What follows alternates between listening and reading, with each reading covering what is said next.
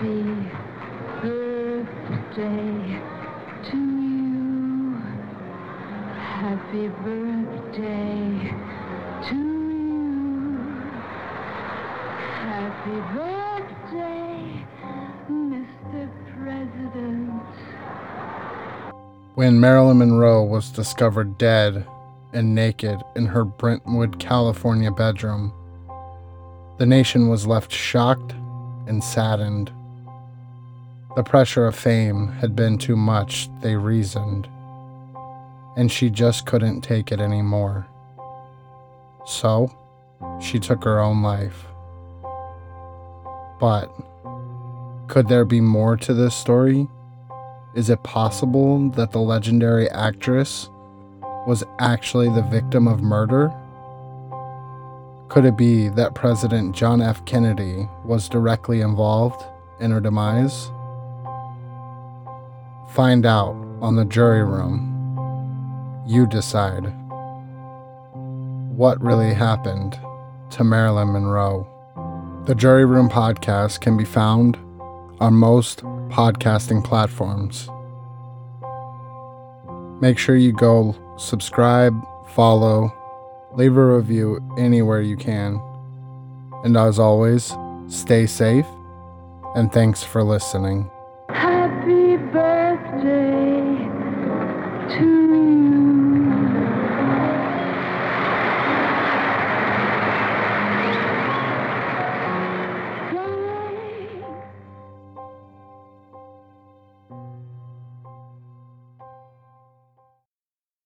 Warning: the following podcast contains mature content. Listener discretion is advised. Hello, and welcome to the Jury Room, where we dissect some of the most heinous, some of the most unthinkable, some of the most monstrous crimes to ever scar the earth. From cannibalistic serial killers to decades-old unsolved mysteries, these stories are sinister enough to keep you up at night. All right, well, welcome to the Jury Room Aftermath. We just got done hearing about Jonestown and Jim Jones and the People's Temple. This is going to be a brand new content for you guys, something that I'm trying out, seeing, where this goes. But on today's episode, or on today's Aftermath, I guess I should say, I have Jim Evans, which he is one part of the Film Rage podcast, which is a fantastic podcast. I personally listen to it myself. Great content. These guys argue, they fight. It's amazing, and you got to rage out every time you're listening to them. Jim, thanks for coming on, man. Buddy, thanks for having me. I'm so excited about this episode. I've been such a big fan, if that's a word, of Jonestown, even from as a kid. So I could not be happier to talk about this. And your episode, by the way, was fucking epic. It's so good. Whoever's hearing us talk now, and you haven't heard this, if you fast forwarded just to see us talk, you got to listen to it. It's so good. So good. And I appreciate that kind feedback. And if you would just, plug your podcast, where can they find you? Give them a little synopsis of what you guys do, and, we'll go from there. Yeah, for sure. So we are a threesome, and you can take that any way you want. Normally we're a threesome, but right now we're just a duo. Marie's on sabbatical, as we like to say. So Bryce and myself, we have a podcast that is really focused on bringing brand new content of film, and not made for TV movies, but film, to our listeners. We try to break down as much as we can. We try to cram as much content for new film that comes out. And it's not like traditional film that you might think. We don't stick to necessarily just mainstream cinema. So we're trying to find those nuggets of films that people may not have heard of and go, wow, these guys love this film. I've got to check this out. But then, we didn't get the name Film Rage for no reason. So, we always say directors and actors beware, because you cannot hide from the rage. So if you're making a shitty movie, we're going to tell how bad it is. And that, that's part of the fun, is just getting in a spin of rage that you just cannot escape. So yeah, we just like to have fun, watch a shit ton of movies, and yeah, just hope that people see our vision and go, yeah, okay, I agree with Jim on this. And if it makes you angry that I say stuff, that's good. That's what we're trying to do. We want to build an emotion, either joy or rage. Hopefully rage. Right on. And where can they find you at? You can find us everywhere. Just type Film Rage podcast in the interweb and you'll find us. But on social media, we're Film Rage YYC. And you can find us on our website, which is amazing, by the way. Check it out. There's lots of good stuff on there, filmrageyyc.com. And yeah, check it out. We have all of our movies that we've reviewed on the podcast on there, so you can go see what we rated it and click on a link to go listen to it. Well, right on. Well, one thing as you in your intro, I was listening to, you said had always, and I understand it's a sick word to use, right? But a fascination, right, of that cult like mentality in Jonestown. What can you tell me, as a kid and growing up, what do you remember of Jonestown, of them being in the media, of anything like that? Yeah, so I'm old as fuck, right? So, and people don't know how old I am. They think I look so young, but I'm not. I'm super old. It's like I'm maybe a vampire of types, but I don't know what I'm drinking to get me to look this good. Maybe it's the snow in Canada. Maybe it's the snow in Canada. It's like I wake up every morning, you know, put it on my eyes. But see, I was alive when this was happening. So as it was happening and unfolding it, I was watching it on the news with my parents every night. And so, when it started to roll out and you were just like it was like something you could not imagine. Like to this day, nothing has ever happened like Jonestown. That I mean, there's been dictators that have killed people, like we see in Syria right now, and we've seen Rwanda and what's happened there. But this is like a cult where they just all. I mean, there's a reason why people talk about Kool-Aid, like, and it's built into our culture now, right? Like Kool-Aid isn't just, oh yeah, it's also like, oh yeah, It's like, wait, what's in wow. that Kool-Aid? Right. Yeah, yeah, that's a thing, right? Like the Kool-Aid has now become a bit of a joke, and the funniest thing about it is he didn't even use real Kool-Aid; he used discount Kool-Aid. So Cool Ode, I don't know what the fuck it was called. Like what? Right. They can't afford So real Kool-Aid.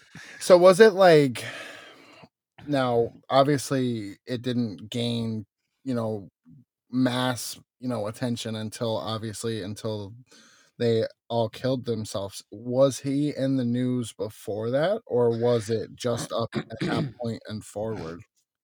Well, I think, just on my knowledge of him, Jim Mhm, Jones in general, he, I think it was more regional to where he was, like in San Fran, that mhm. the things that were happening. Of course, there was a lot of weird shit going on in the '70s in San Fran, right? So, being Right, in Canada, we didn't get what was going on. So, if you had somebody from who's kind of my age from San Francisco, they may have known of him because his notoriety about some of the things he was doing, right?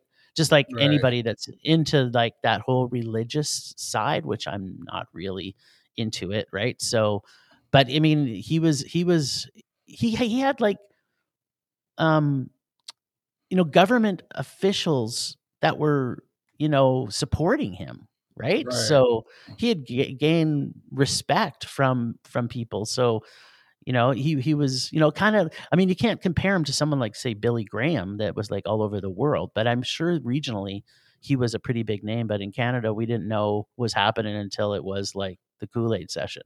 Right. So do you think that it's that whole flower power, era that kind of gathered him enough followers to be able to, take that many people and then, proceed to get them to kill themselves? Is it because people at that time were looking, for that camaraderie, that family type of atmosphere?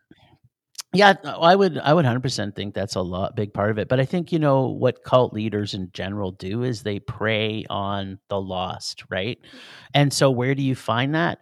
I mean, we can debate whether or not he intentionally targeted them because he knew he could go in a certain direction, but he also came from those roots, right? Like, he didn't live like, he wasn't a super wealthy dude. He was actually living in the communities of, the downtrodden and a very, the hard hit black community. So he was living amongst them when he was kind of Right. growing up, right? So, but that's kind of who he preyed upon. And if you watch some of his things, and this guy's such a dick, right? Like, the things Right. he was doing was so terribly heinous as a leader. Like, I am your god, I am your leader, I am your this, and in the meantime, he's fucking guys in the ass. Like, and you're just like, what? Like, at there's a documentary I saw not that long ago, and the guy's like, yeah, we were all talking amongst ourselves, and it was like, who hasn't been fucked in the ass by Jim Jones? And it was like almost everybody had their, I was like, what? So like, he had there Right. was no It's that. barrier to him, right? Like, he was doing everything to everybody, but at the same time, he was preaching a message which is so good. Everybody's equal. He was fucking everybody's ass. It didn't matter what, race, creed, or whatever. It was like, he's like, every ass is good to me. And, people as a community, I mean, who wouldn't want to live in a community where everything was taken care of for you? Everybody, like, you were a family that Right. supported each other, and all your money, like, that whole communal living that, people get into that. It's it could take anybody under their wing, and it's a lot of smart people were involved with that organization, right? Right. And that's, one of those things that he inserted, that dominance, so to speak. It's that charisma. He was able to make people feel comfortable enough that, hey, you know what, I am God. That's that bigger than life attitude that cult leaders take on. That people, you know who can garner a mass following, is like they're charismatic. They have a way to talking with people. And then once they got their claws in you, man, they don't let go. And that's, one of the things with Jonestown. When they first started the communal living, he wasn't charging anybody. Nobody was having to pay anything. And then all of a sudden now it's like, no, you got to give 20%. Now you got to give 50. No, fuck that. Yeah. Give me Every everything yeah, you have. yeah. Yeah, right. Not only are you giving me all your possessions, you're giving me your ass too. Yeah. And so so Yeah. it's one of those things that, you know, I've always been fascinated on, how does one, not that I want to learn how to do it, but just how does somebody garner that to the point where, it's like, dude, he had 900 plus people follow him to some jungle in the middle of some country way far Yeah, away yeah, from where everyone's from, yeah, completely cut everybody off, and then got them to, like you said, drink the Kool-Aid.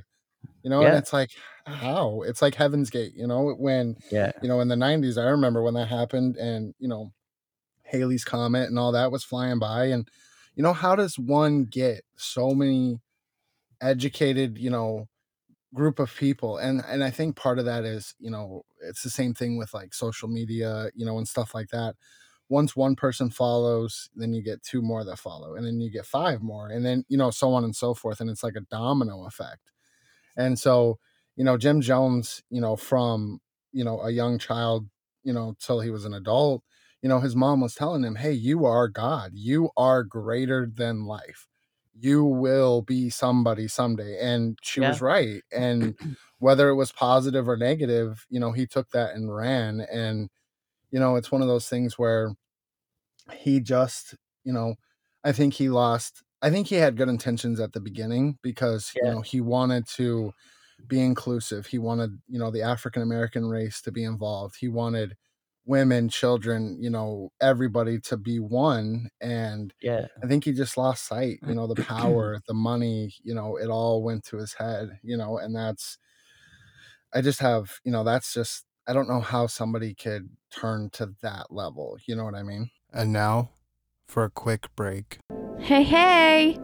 Are you that weird one in your friends group that loves to watch true crime documentaries? Have you ever wanted to learn more about the lesser known crimes? And are you fascinated with ghost stories?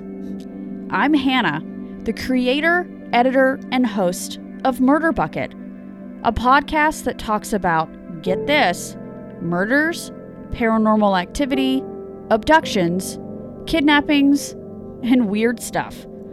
Join me every Tuesday wherever you listen to podcasts to get the inside scoop on some of the most interesting topics in the true crime world. I am also very active on social media. You can find me on Instagram at MurdBucket, Facebook at BucketMurd, and Twitter at The Murder Bucket. Now, back to the show.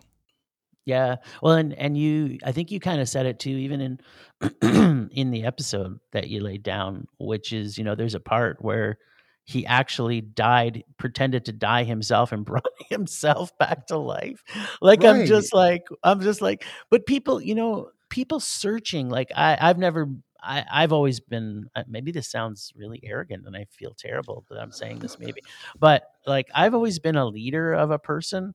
Right. Like I'm not one of those people that easily follow, but I have this innate ability with my friends to convince them to do all kinds of things they don't want to do. So, but but they know. Here's the difference, and maybe this was part of what the cult was happening was that if I'm willing to do this, I mean, it's going to be okay that you're doing it too. Right. So, like Right. if he was kind of, if it started out and he got his claws in because he was like, this is what I do. You see me, I'm loving, every person in this community. I've given everything I have for this community. And then, you're willing to do these we're it's like you're stepping along together side by side, and then he just slowly starts to move Right. in front, and then people start to, and as more people come on to the love train, he's he's leading this group of people, and he becomes bigger than himself because he keeps making it that way. And he studied with televangelists, right? Like he studied Right. with them to learn these techniques.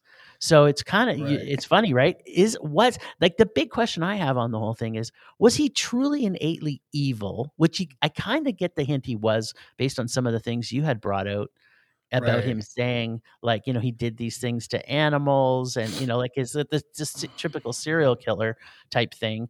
But then at the same time, there's so many other people. Like if Jonestown never happened and it stayed in its beautiful state, would it be a thriving city right now in the community that, Right. right?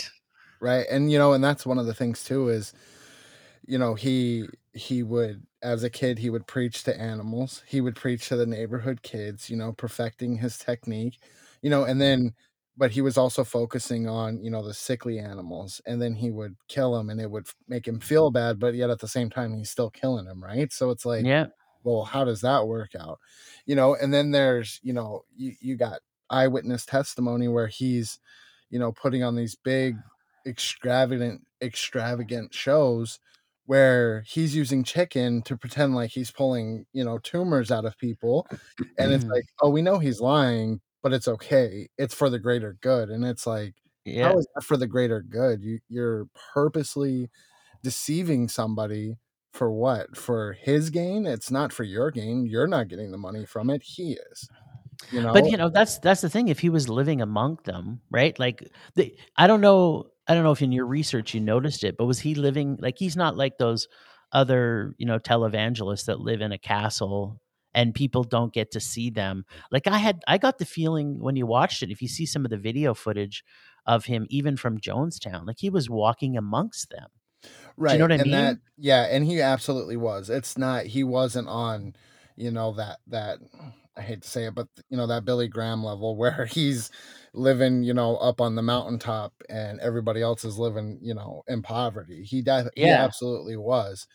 But at the same time though, he wasn't necessarily using the money for, just the people. He had a drug habit.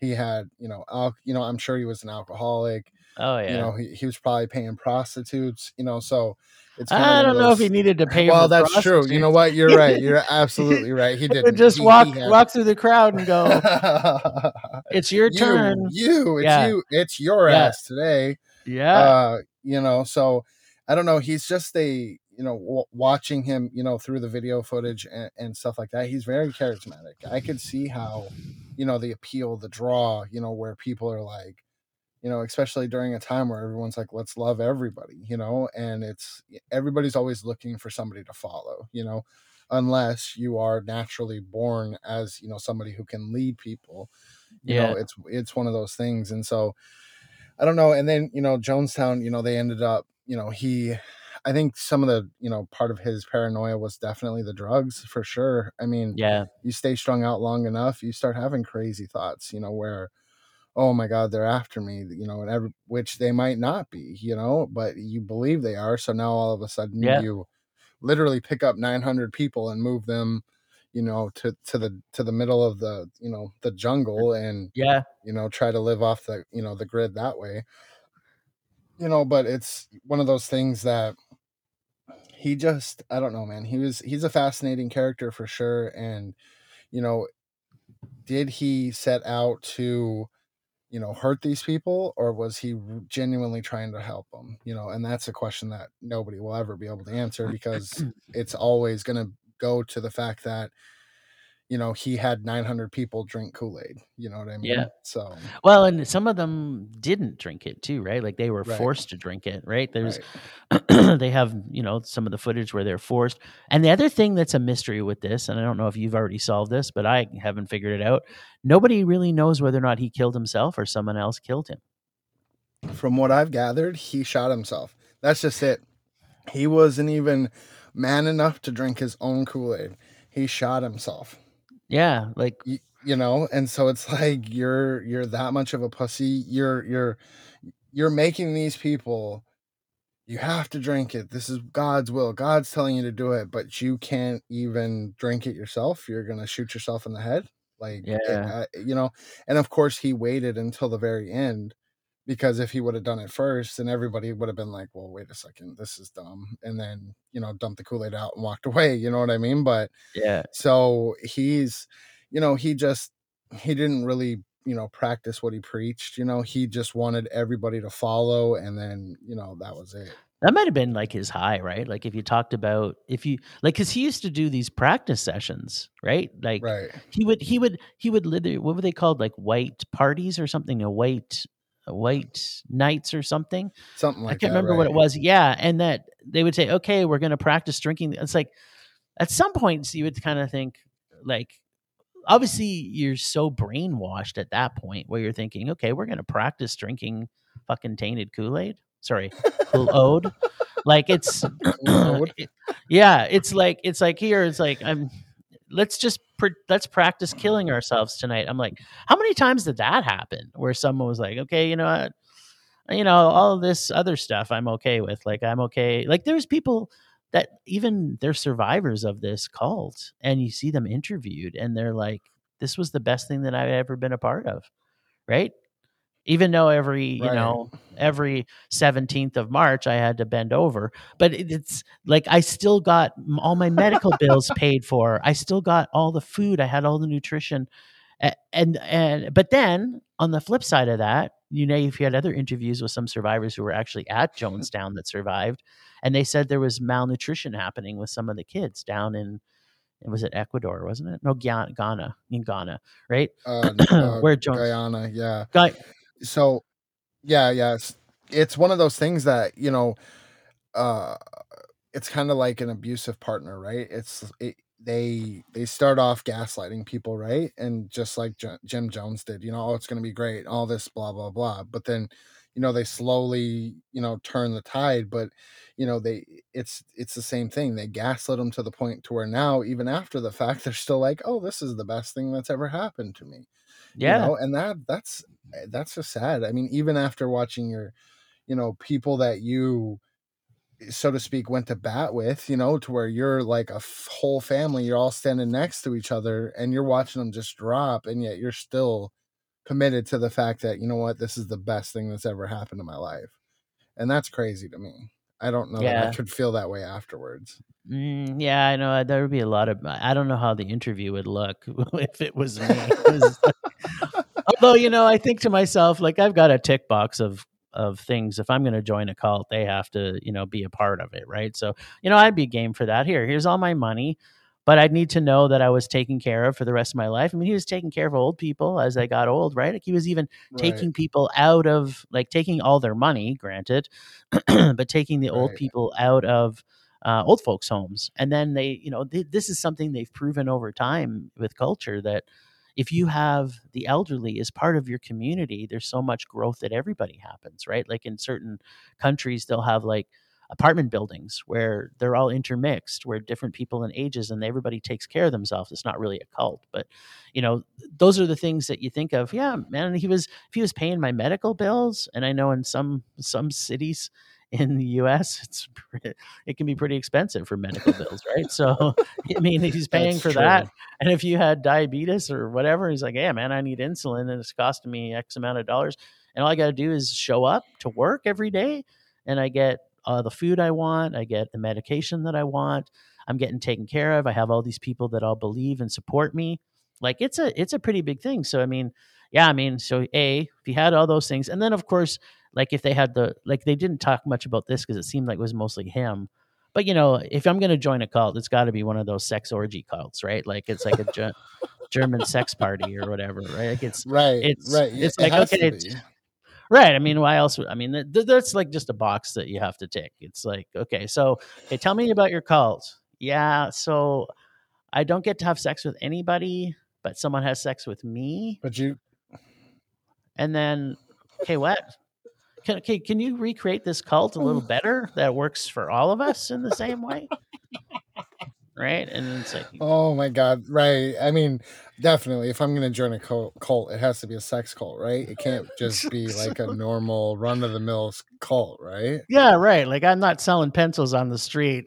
Well, unless that pencil, if I'm like the top pencil seller of the week, then I get to partake in the orgy that happens on the weekend. Right? You get the bukkake party, right? That's right. Or it doesn't have. I could be the partaker or the partarchy. I don't. Whatever. It's if I've sold the most pencils, I want the most reward. That's the American way. Right. Of course. You absolutely. So Absolutely. so So, yeah, I mean, what did you what happened? What was the narrative on the news like after the congressman was killed? Like, what do you remember seeing? Like, what was the news like after that? everything happened so fast, right? Like everything. And keep in mind, I would have been pretty young when it happened, but everything happened so fast. Like it wasn't like other crimes, like where someone goes missing and then something like the congressman getting killed, and it was like that night everything happened. Right? So Right. the news was Right. out that this was unfolding, but then it was the aftermath that really, and you couldn't escape it, right? Like it was like every night you turn on the news and it was just like they just keep showing more bodies, and it was just like that sea of bodies everywhere, and you just like, what is, like, this is like, to this date there's been nothing like this. I mean, other than like I mentioned, you can talk about actual war settings where this happens, but never has there Right. been a cult. I mean, remember when Waco happened, right? And now for a quick break.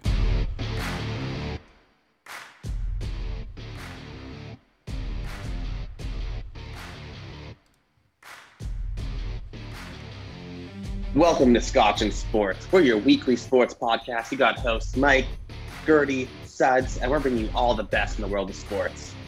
I'm drunk. We're going to bring you the NFL, the NHL, the NBA, and sometimes we can ask questions on Twitter. We'll even bring you some rugby and some cricket, even though we have no idea what the hell we're talking about. Still drunk. So tune in weekly. We're on Apple, Google, Spotify, Podbean. If your ears can hear it, we'll be there.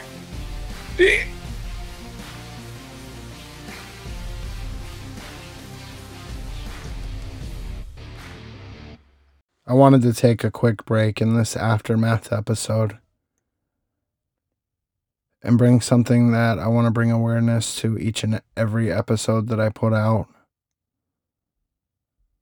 So this story comes from Haley. She's the host of Podcast 27. If you haven't listened to her podcast, you should definitely go and check it out. But please listen. And if it affects you, just know that you're not alone. If you want to hear other stories, or if you have a story that you would like to come on and share with me, or want me to read out loud for you, please send me an email, juryroompodcast@gmail.com. No means no. Consent is crucial. And for the love of God, leave people the fuck alone. Thank you. One of the things that, I see within, the podcast community or just social media in general is, women talking about being afraid to go out in public, being able to go to the grocery store, but they have to prepare themselves to go. It's almost like it's a battle within themselves. Like, is it worth going? Is it not worth going? Is this something that you've experienced? Oh, yeah. Since I was a little girl, like I can remember memories from when I was probably like 8 years old from things that my mom had told me. And it just never goes away. Things that happen to you when you're younger or when you're older, it doesn't really matter. Whatever I say, it doesn't matter what age it happens. It sucks when it happens younger because then you just grow up and you're like, well, I can't trust anyone. I don't want to go out and do anything. Yeah, it's always been there. It's always been in the back of my mind for as long as I can remember. And I just don't think it will really ever go away. So what kind of like experiences have you had? Like is it mainly from men? Have you gotten it from women? I mean, is it gender specific? How does that work? Because unfortunately, with me being a male, I don't have that fear. I don't, you know what I mean? I haven't grown up with that fear, and I'm not taking away from your experiences or that feeling of fear that you have. I'm sorry, like that is a terrible way to live, to know that you potentially could be assaulted because you tell somebody no, or you're just being there in something that you felt, attractive in wearing, whether it be scantily clad or not. There people for some reason can't take no or think that you're just there for them to touch. So, right. Is that something you've experienced male and female, or is it, how does that work? I've experienced male and female, mostly male for sure, but I don't think that sometimes I think that women think that they can also like touch other women or say certain things and it be okay because they're both women when that's just not okay. Like when I worked at Hooters, like women would like slap my ass or something. Oh, I'm so sorry. No, you're good. I've already said fucked up like 3 times. You're good. Okay. Like if I was walking by a table or whatever, or working at the club, like women like to try to like kiss you and stuff, and like they get drunk and they want to like be super touchy.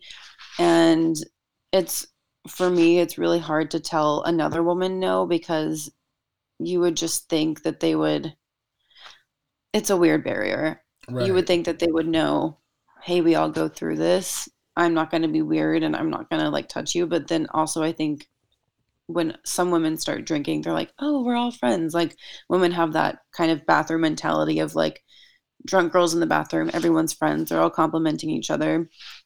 And so that's happened a couple times, but men are the main people. It's just so sad. I had a lot of more issues working at Hooters in the serving industry than I did at or dancing at clubs as far as people being like super aggressive, but at the club people are more irritating as far as like trying to get you to go home with them or trying to set you up in bad situations or like meet me after work at this place or whatever. And I'm like, it's 4 a.m. I'm going home. Like I know that you have no good intentions for me after we leave this place.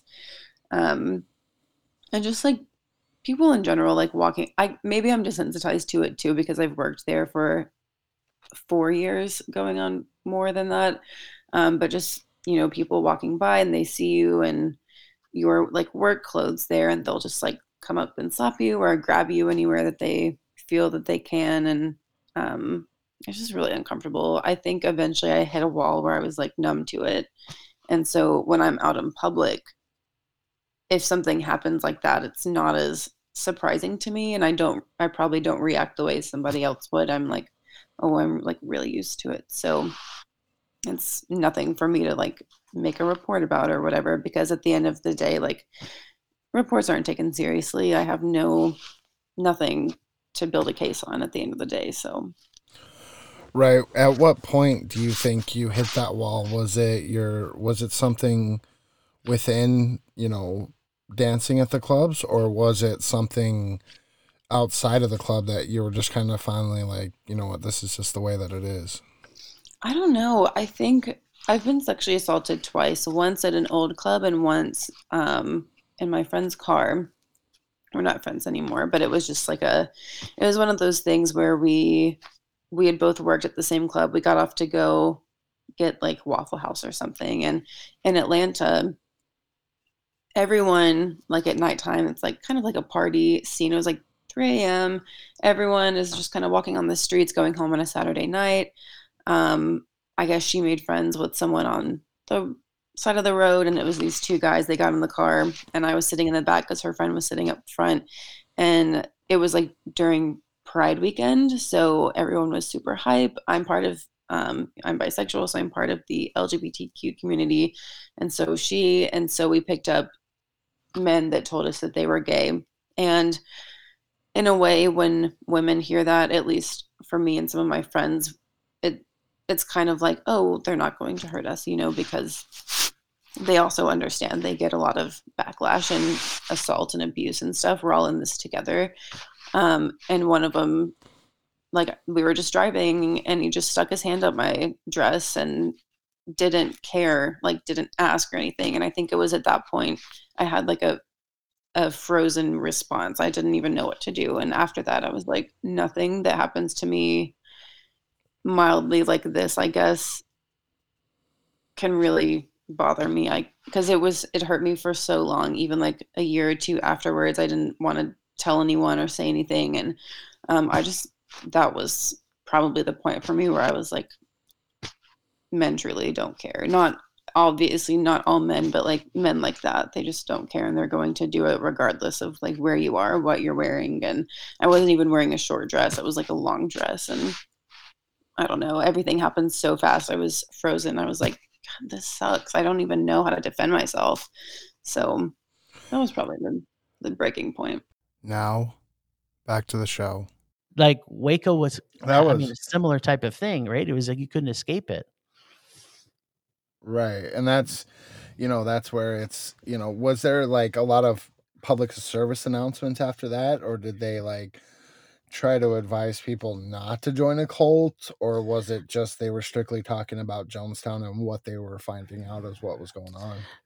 I don't remember actually having any public service announcements, but I think the fact that you couldn't escape it, that it was making people aware of it. Do you know what I mean? It's like you sometimes don't Mhm. have to have like, I think public service announcements are something that happens now kind of because of the McDonald's coffee spill lawsuit. That's like, okay, apparently people can't figure out Right. that joining a cult could end up in a Kool-Aid session.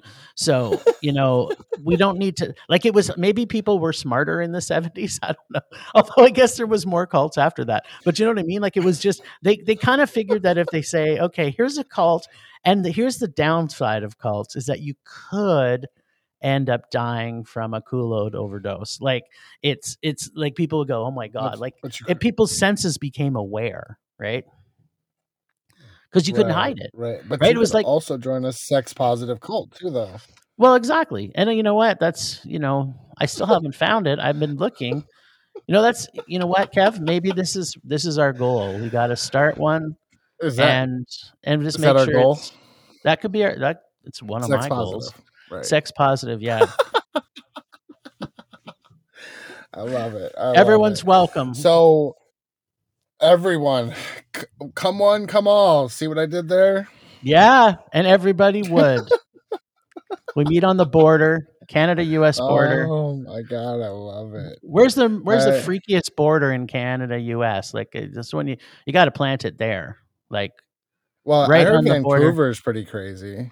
Yeah, it's pretty. I mean, and obviously Seattle too, right? Right, It's right. they're both kind of very West Coast vibe, very left leaning, which you don't see very many. I mean, I guess that's what churches are kind of like a right wing cult is a church, and the left wing, maybe the left wing Senate cult is the sex cult. So yeah, I So think we're maybe you're going. right. I'm good Vancouver, for it. Seattle, it's done. All right, we'll have some Starbucks, and How could you not have some Starbucks? I know. Well, Jim, I want to thank you so much for coming on today. I've had a wonderful time talking to you about Jonestown. Is there anything else you want to share? Anything, any exciting content coming up that you guys want to talk about, or, plug your show again? Anything you want to talk about? Here's your floor. Uh man, you know what? This could be another hour we chat, but one of the things I guess that just I just want people to go out in the world and create a space where everybody feels welcome, everybody is supported, and that, as much as, the world around us, there seems to be so much division that's happening, right?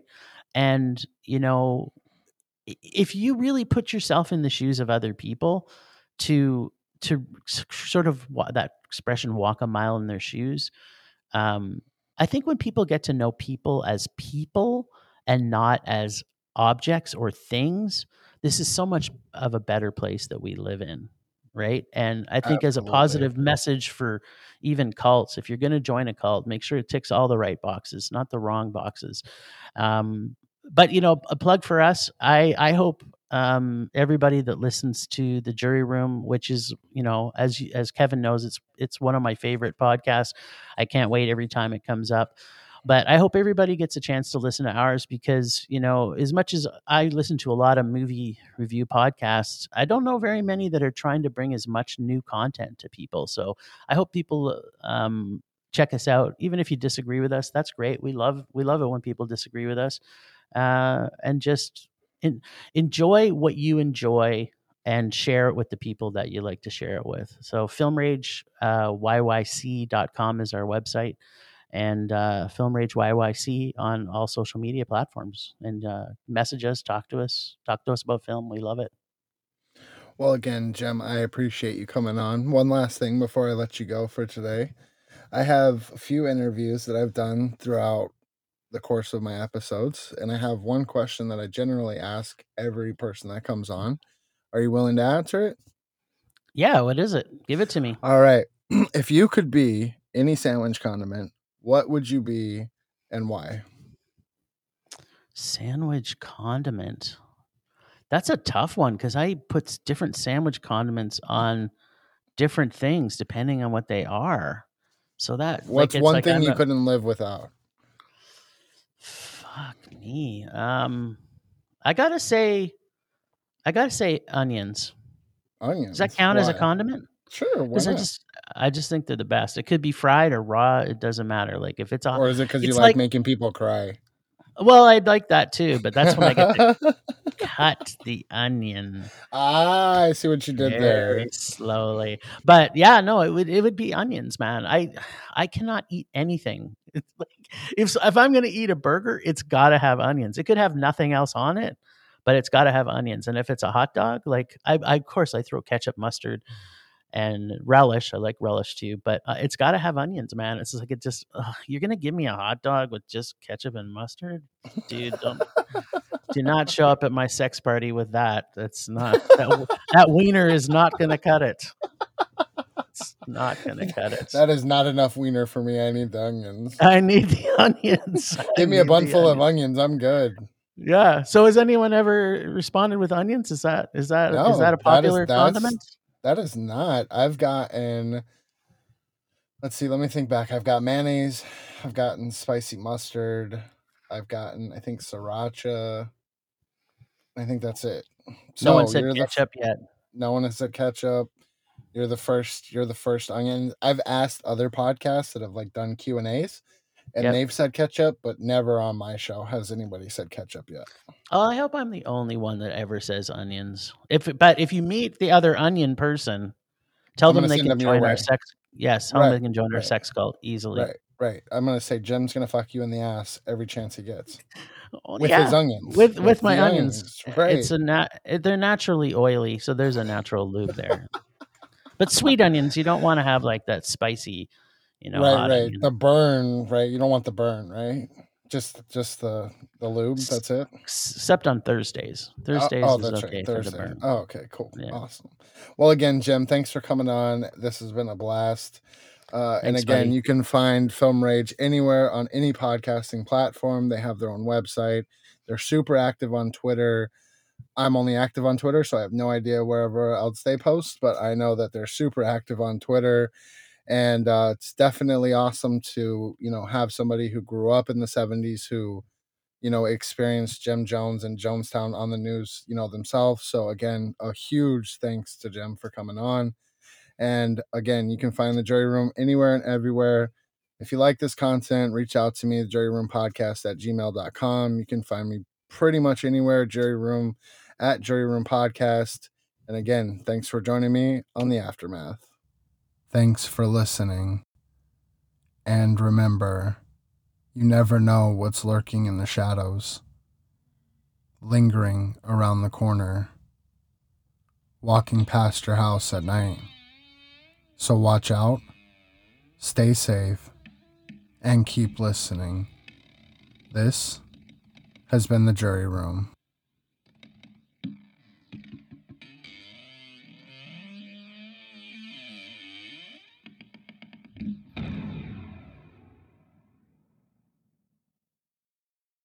Hey everybody, it's Eric Carter Landine, the host and producer of True Consequences podcast, and I'm asking for your help. Starting April 1st, I started the 10 Days of Jacob campaign.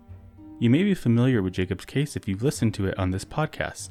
Jacob was murdered nearly 34 years ago on April 10th, 1987, and he has not had justice. The person responsible for his death was never charged. So I'm asking for your help. I need your help signing the petition that's linked in the show notes below, but also emailing or calling the district attorney of Socorro County in New Mexico. His name is Clint Welburn, and you can reach him at 1-575-835-0052, or you can email him at cwellborn@da.state.nm.us. Let him know that you would like to see Jacob's case reopened and his killer brought to justice. A template letter is also available on the True Consequences Facebook page and Twitter.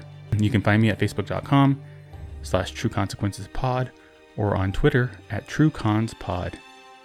Thank you so much, and I hope that you are inspired to sign the petition, to share, and to reach out to the district attorney and ask him to reopen Jacob's case. All of this is going to help put the pressure on the DA that is needed to get him to act. So once again, I am so grateful for you. Thank you for listening to Jacob's story, and thank you for fighting for justice. Until next time, stay safe. Why don't we start with you telling me about Jacob? What you remember about him?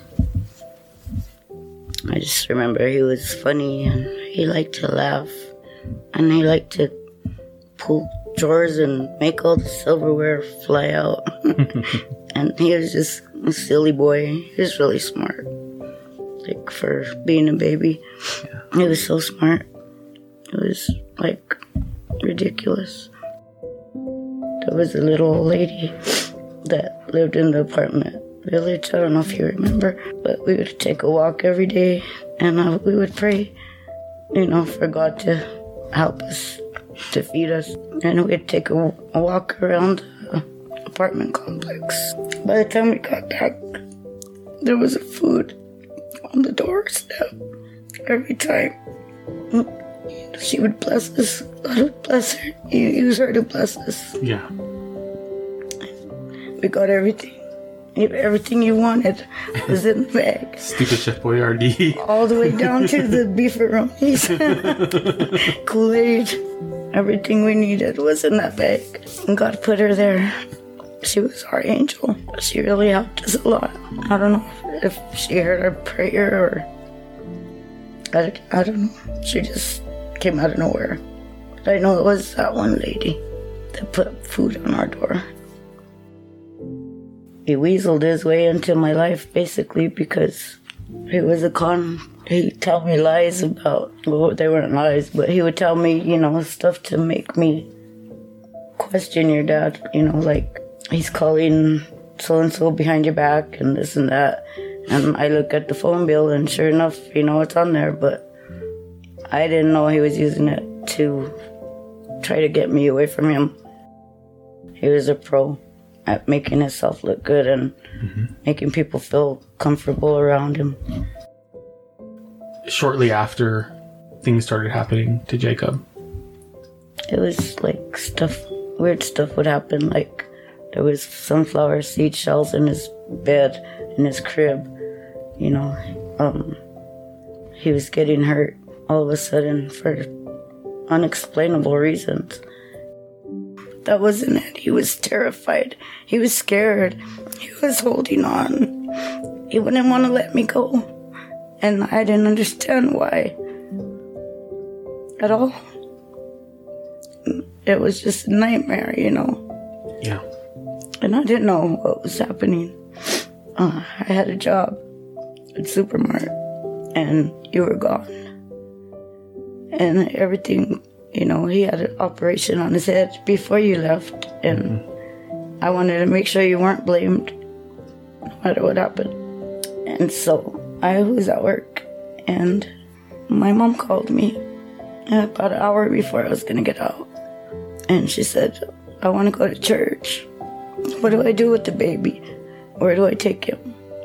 And I didn't know what to do. There's no cell phones. There's no whatever. All my family worked. And I said, I guess take him to my boyfriend. He was my boyfriend. Take him to him. He said, it's only an hour before I get out. What can happen in an hour? My exact words. And I'll forever regret those words. And that during that hour, I have felt so uneasy. I never told this to anybody. And I was begging my manager, please, let me go home. It's not busy. You don't need me here. He just would laugh at me and say, no, go do this, go do that. And so I just made myself pray and say you have to stay. And I just made myself work, and it got a little bit busy. So I was checking out a customer. I heard the ambulance pass by. At that moment, he ran in the store. He said, Jacob's in the ambulance. I don't know what happened. I said, well, what do you mean Jacob's in the ambulance? And he said, we gotta go. And I just ran out the store. I left the customer there. I don't know what happened. I just left. If you see the signs, if your baby's scared, if they're holding on to you, they don't want to let go, something's wrong. Pay attention to those signs. Don't leave your babies with your boyfriends. They might be good con artists and, I'll watch him. Don't do it. Go with your gut, Yeah. I felt it, and I couldn't do nothing about it because I was stuck at work. But I knew something was wrong, and look what happened. And I didn't pay attention to the signs because I didn't believe it. Because I've known him, I went to church with him, I went to school with him. I thought I knew this person, and I didn't at all.